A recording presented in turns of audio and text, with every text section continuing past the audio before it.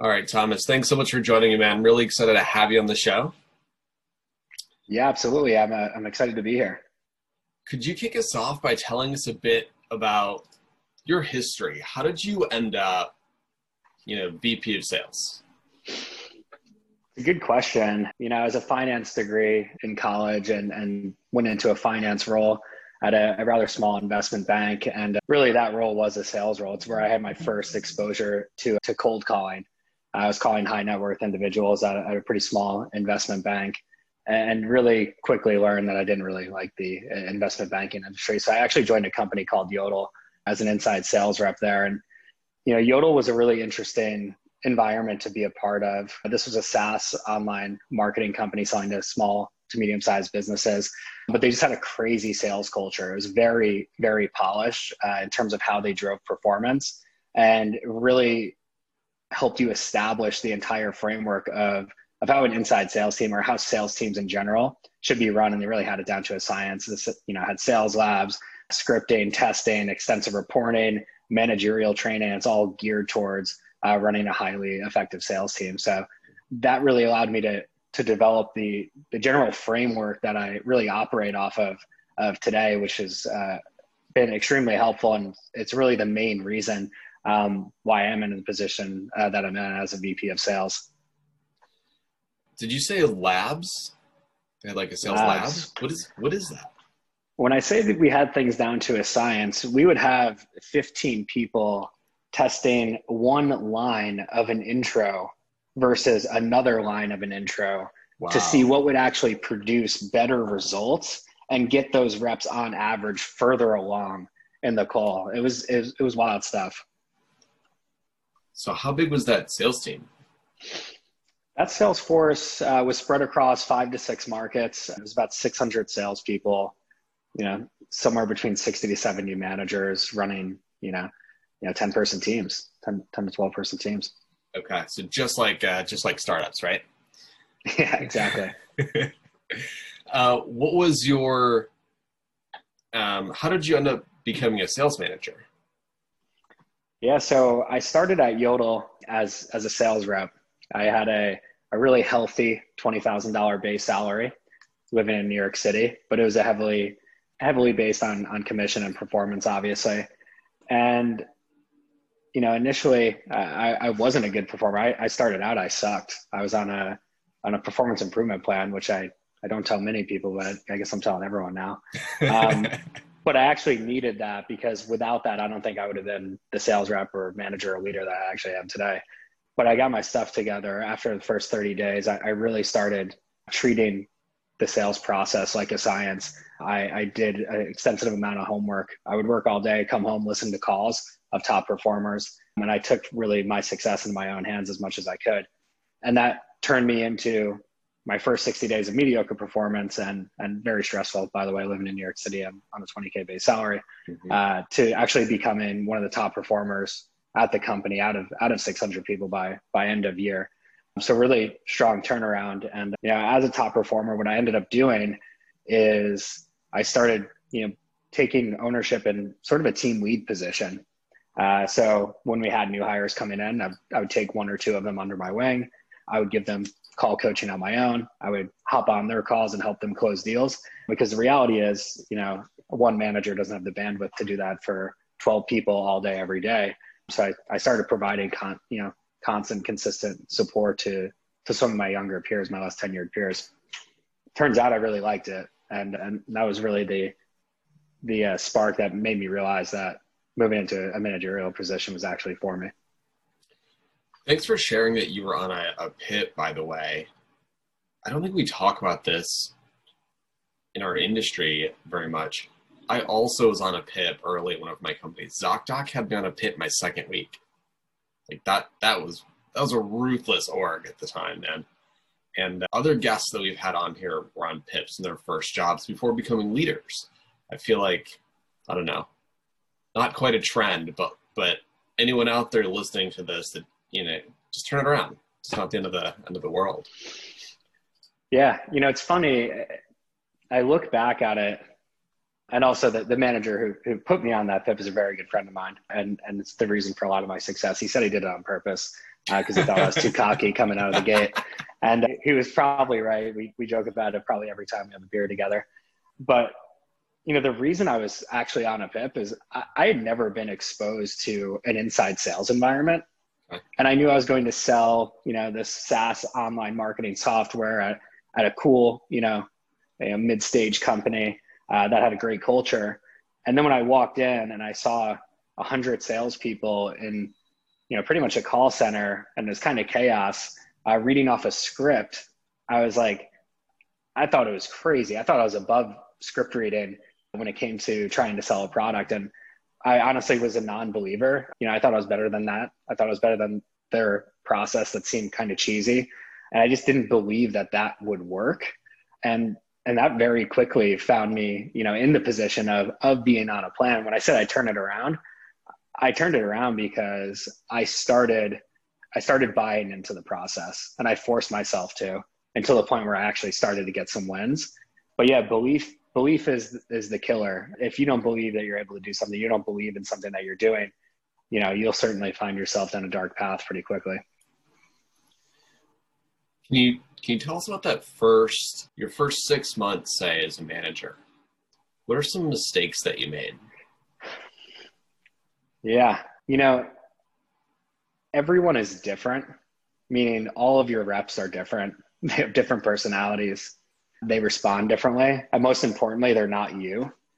One of the main mistakes that I made, or one of the ones that stands out is, I coached everyone on the team and treated everyone on the team the way that I used to like to be treated or coached, which was very direct, and that certainly didn't work. And, as a result, some people take to it, but you're not bringing the team up as a whole. And you really got to get to know your people. One of the most crucial meetings that you have in any given week is a one-on-one, and they need to be consistent, they need to happen, and they need to go below the surface. Because if they're surface level conversations with the people that you're trying to manage, you're not going to really know how to speak to them. You're not going to know what makes them tick, and you're going to have a really tough time driving performance consistently over a long period of time, and you're likely, going to lose a lot of people. When you say get below the surface, what does that mean? How does somebody do that? It's a good question. It starts with questions and not just, generic closed-ended questions, right? A lot of it has to do with making a portion of these conversations just not necessarily about work. Work is one portion of their lives, but a lot of what someone's going through outside of work can certainly impact performance as well. So, you got to have those conversations. You need to have them over time. It's not going to happen in your first one-on-one. It takes time to build trust. You need to be able to show people that you're going to consistently be there for them, and you got to actually genuinely care about them as a human being. If you do want to have the ability to effectively get below their surface. So how would you have done that?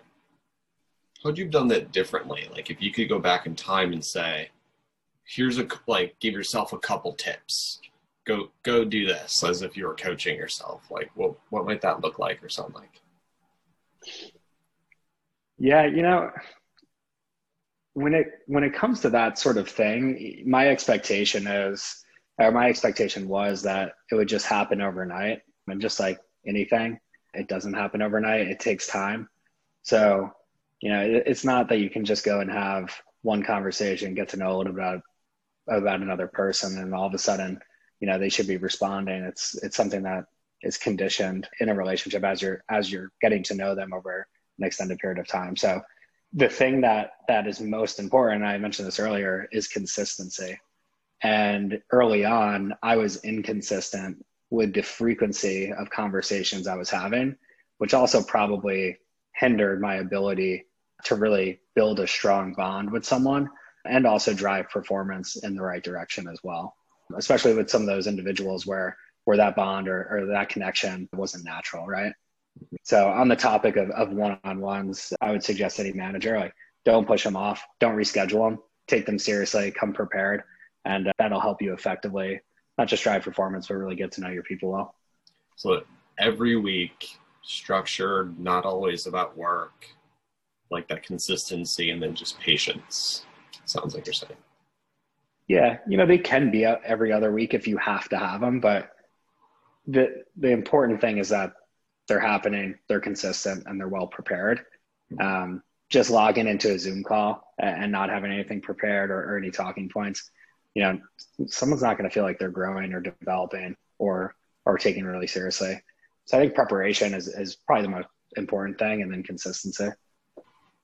So you're part of a big org and you got promoted. Did you end up managing anyone who had been a peer? I did. Several people, for sure.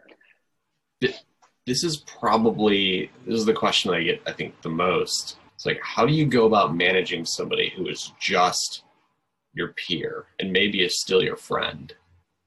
It's a good question. I think there's two things. First, when you're in that individual contributor position, you should be carrying yourself as if you're in the next role. So I think that's one of the most important things, and that makes the transition much easier. Therefore, you don't have to have these really challenging relationships. You're playing a step ahead. That comes with being a team lead, being really, engaged in meetings, bringing ideas to the table, et cetera. But when it comes to, telling a friend or managing a friend that used to be a peer, I think it's important that right out of the gate, you actually draw a line in the sand and you don't avoid being their manager. That's actually a mistake that I've seen time and time again, where someone is managing someone on their team, but isn't managing them the way that they should because they don't want to be uncomfortable giving that sort of information or giving feedback or critiquing the way they're doing things. Up front, if you have a friend that you're working alongside of and you're going to be their manager, you need to have that conversation, draw the line in the sand and just say, hey, things are going to be differently and I'm not going to manage you differently than I'm going to manage anyone else on the team. Did you have any conversations that were like, hey, me at work is your boss and me outside of work, like, we're friends? Or did you have to navigate through anything like that? When I say I drew the line in the sand, I might have been a little bit more harsh than a lot of people. The outside of the work stuff, if it was a work event, cool. But anything outside of that, never occurred anymore. So I probably had some people that were work buddies that could have become longer term friends, but are now just friendly acquaintances because, I was really adamant about drawing the line in the sand and stepping away from anything that could impact ultimately not just my performance, the team performance and company performance as well. It's a hard decision to make. I agree. But it's a good one though. It's a mature decision. As hard as it is. Yeah, when I went into Yodel, let's say, I didn't lose sight of the mission, which was growing my career. And that to me was paramount over, the long-term relationship of a coworker. These are new friends. Obviously I want to be friendly, but at the end of the day, if they can't handle, being acquaintances or just being friendly peers and that kills, any sort of relationship, I think that's okay. If you do want to continue to move up, you got to do the right thing. You got to do the smart thing. And you got to be mature about it.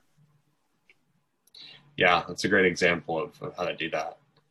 So what was the hardest thing for you about transitioning from individual contributor to peer, to manager? Yeah.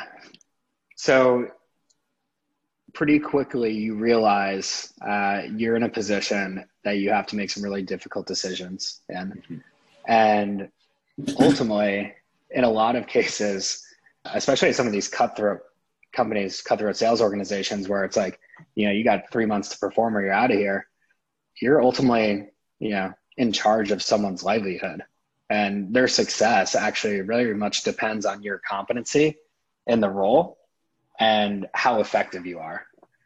And at the end of the day, you see so many salespeople fail. I'm pretty adamant. I'm a firm believer that, if someone comes in and they have effort and they have a certain element of grit, you can eventually become a strong performer, but you need a few things. You have to put in the work. You can't lose sight of the end game. You can't lose belief. And you need a manager or a mentor at the very least that that has your back and can guide you the right way. What's your superpower as a leader? You know, a lot of people that know me, if they heard this, they'd probably laugh and potentially not believe me, but it's empathy. Okay. And, if you want to be effective, you want to keep people around, you got to be understanding. This is also, obviously, you know this, Derek, this is a really important trait of a really good sales professional. The best way you can close a deal is being empathetic. It's the only way you're going to get someone's guard down so you can actually figure out what's actually going on and shut it down and move the deal forward. But I think empathy is extremely important if you're in any sort of leadership position, if you want to be successful and if you want to keep people around. I think the best advice I was ever given the first day I officially started as a manager, my director of sales, his first bullet point on our meeting agenda was assume best intentions. Mm. And those are words I live by. Those are words I echo to people around me all the time when something happens. And I think that is one of the most important pieces of advice that I've ever received as a manager, was just to assume best intentions and ultimately be empathetic. Can you think of any situations where, like, the assuming best intentions maybe sort of saved the situation? It happens almost every day in some way, shape, or form. Yeah. It actually happens. Okay. Think about ROE issues that crop up. You have one AE furious at another AE because they think someone's stealing their leads or encroaching on their territory, right? And they're furious. They come to you. They're pissed off. You assume good intentions. You cool them down. You investigate. All of a sudden, that's not the case. And you cool things down and those peers are connected and fine again, mm-hmm. Right? That'd be one example. As a manager, there's various other examples. So-and-so has X, Y, and Z going on in their personal life. They missed 3 or 4 days and haven't been as effective, as opposed to getting pissed off at them. Just ask them how they're doing. What's going on? What happened? As opposed to jumping to any sort of conclusion. So it's a thing that I'll tell myself on a regular basis. If something, gets my blood boiling a little bit, you take a step back, assume good intentions, and people, if you hire the right way, should have genuinely good intentions in the first place. Yeah, that reminds me of, I had a similar situation with, it was an AE who came to me and said, "Hey, this rep did this thing for unknown reasons," is what he said to me. This is by Slack. And I was like, unknown reasons? Did you ask him the reason? Well, no. Do you mind doing that before coming to me about it? Like, it's probably a perfectly good reason. Like, he probably just doesn't know. That's funny. You just brought up the biggest one that comes up every day in today's world as we're all working remotely. Slack. You can misread messages in Slack. Dude. And take them out of context so easily that I've had to cool down multiple situations because you don't understand where someone's coming from via Slack. You get a short message, you can turn around and be like, what the hell does that mean, right? And it's like there's no emotion behind what the other person's saying, and they could be genuinely coming from a good place. So, shoot, Slack is one of those places where I would advise everyone to assume good intentions, and it's someone's probably not out to get you there. It's dangerous. Anything written, it removes the tone. It removes, like, there's so much more information like embedded in tone and body language. This makes it so easy. Yeah. All right. So what is something that our listeners could do today to improve their chance of getting promoted to their first manager gig? Perform. Always perform. Okay. No, I joke, but step one in getting promoted is being, a strong performer, right? Yeah. But beyond that, it's not just perform, it's perform with quality. And it's really important, especially at early stage companies. Sales performance is great, but not doing so in a way that's aligned with the company's expectations, the process in place, and ensuring that you're setting proper expectations for your clients, that is everything. I'd rather sacrifice deals all day and lose out on some revenue if I know we're bringing in quality deals. And the reason is it's so important for the company from a branding perspective to ensure that there's a strong reputation there, and it'll make or break you when it comes to long-term success within the company. So it's not just performance, it's performing with quality. And then the other thing I would say is being engaged with your team, sharing ideas, helping people around you. That is really everything. Those are the traits and characteristics that any director or VP or CRO wants to see when they're thinking about who is that person that I want to promote. No one wants to just promote the lone wolf, high performer that's never engaging with anyone or really, proactive in terms of how they might better the business. Right, because you get promoted, you're in that role, and now your job is to help people. That's the first time you're helping somebody. Steep learning curve. Yeah, exactly. Is there anything else that stands out to you when you're looking at somebody, that you might be considering promoting?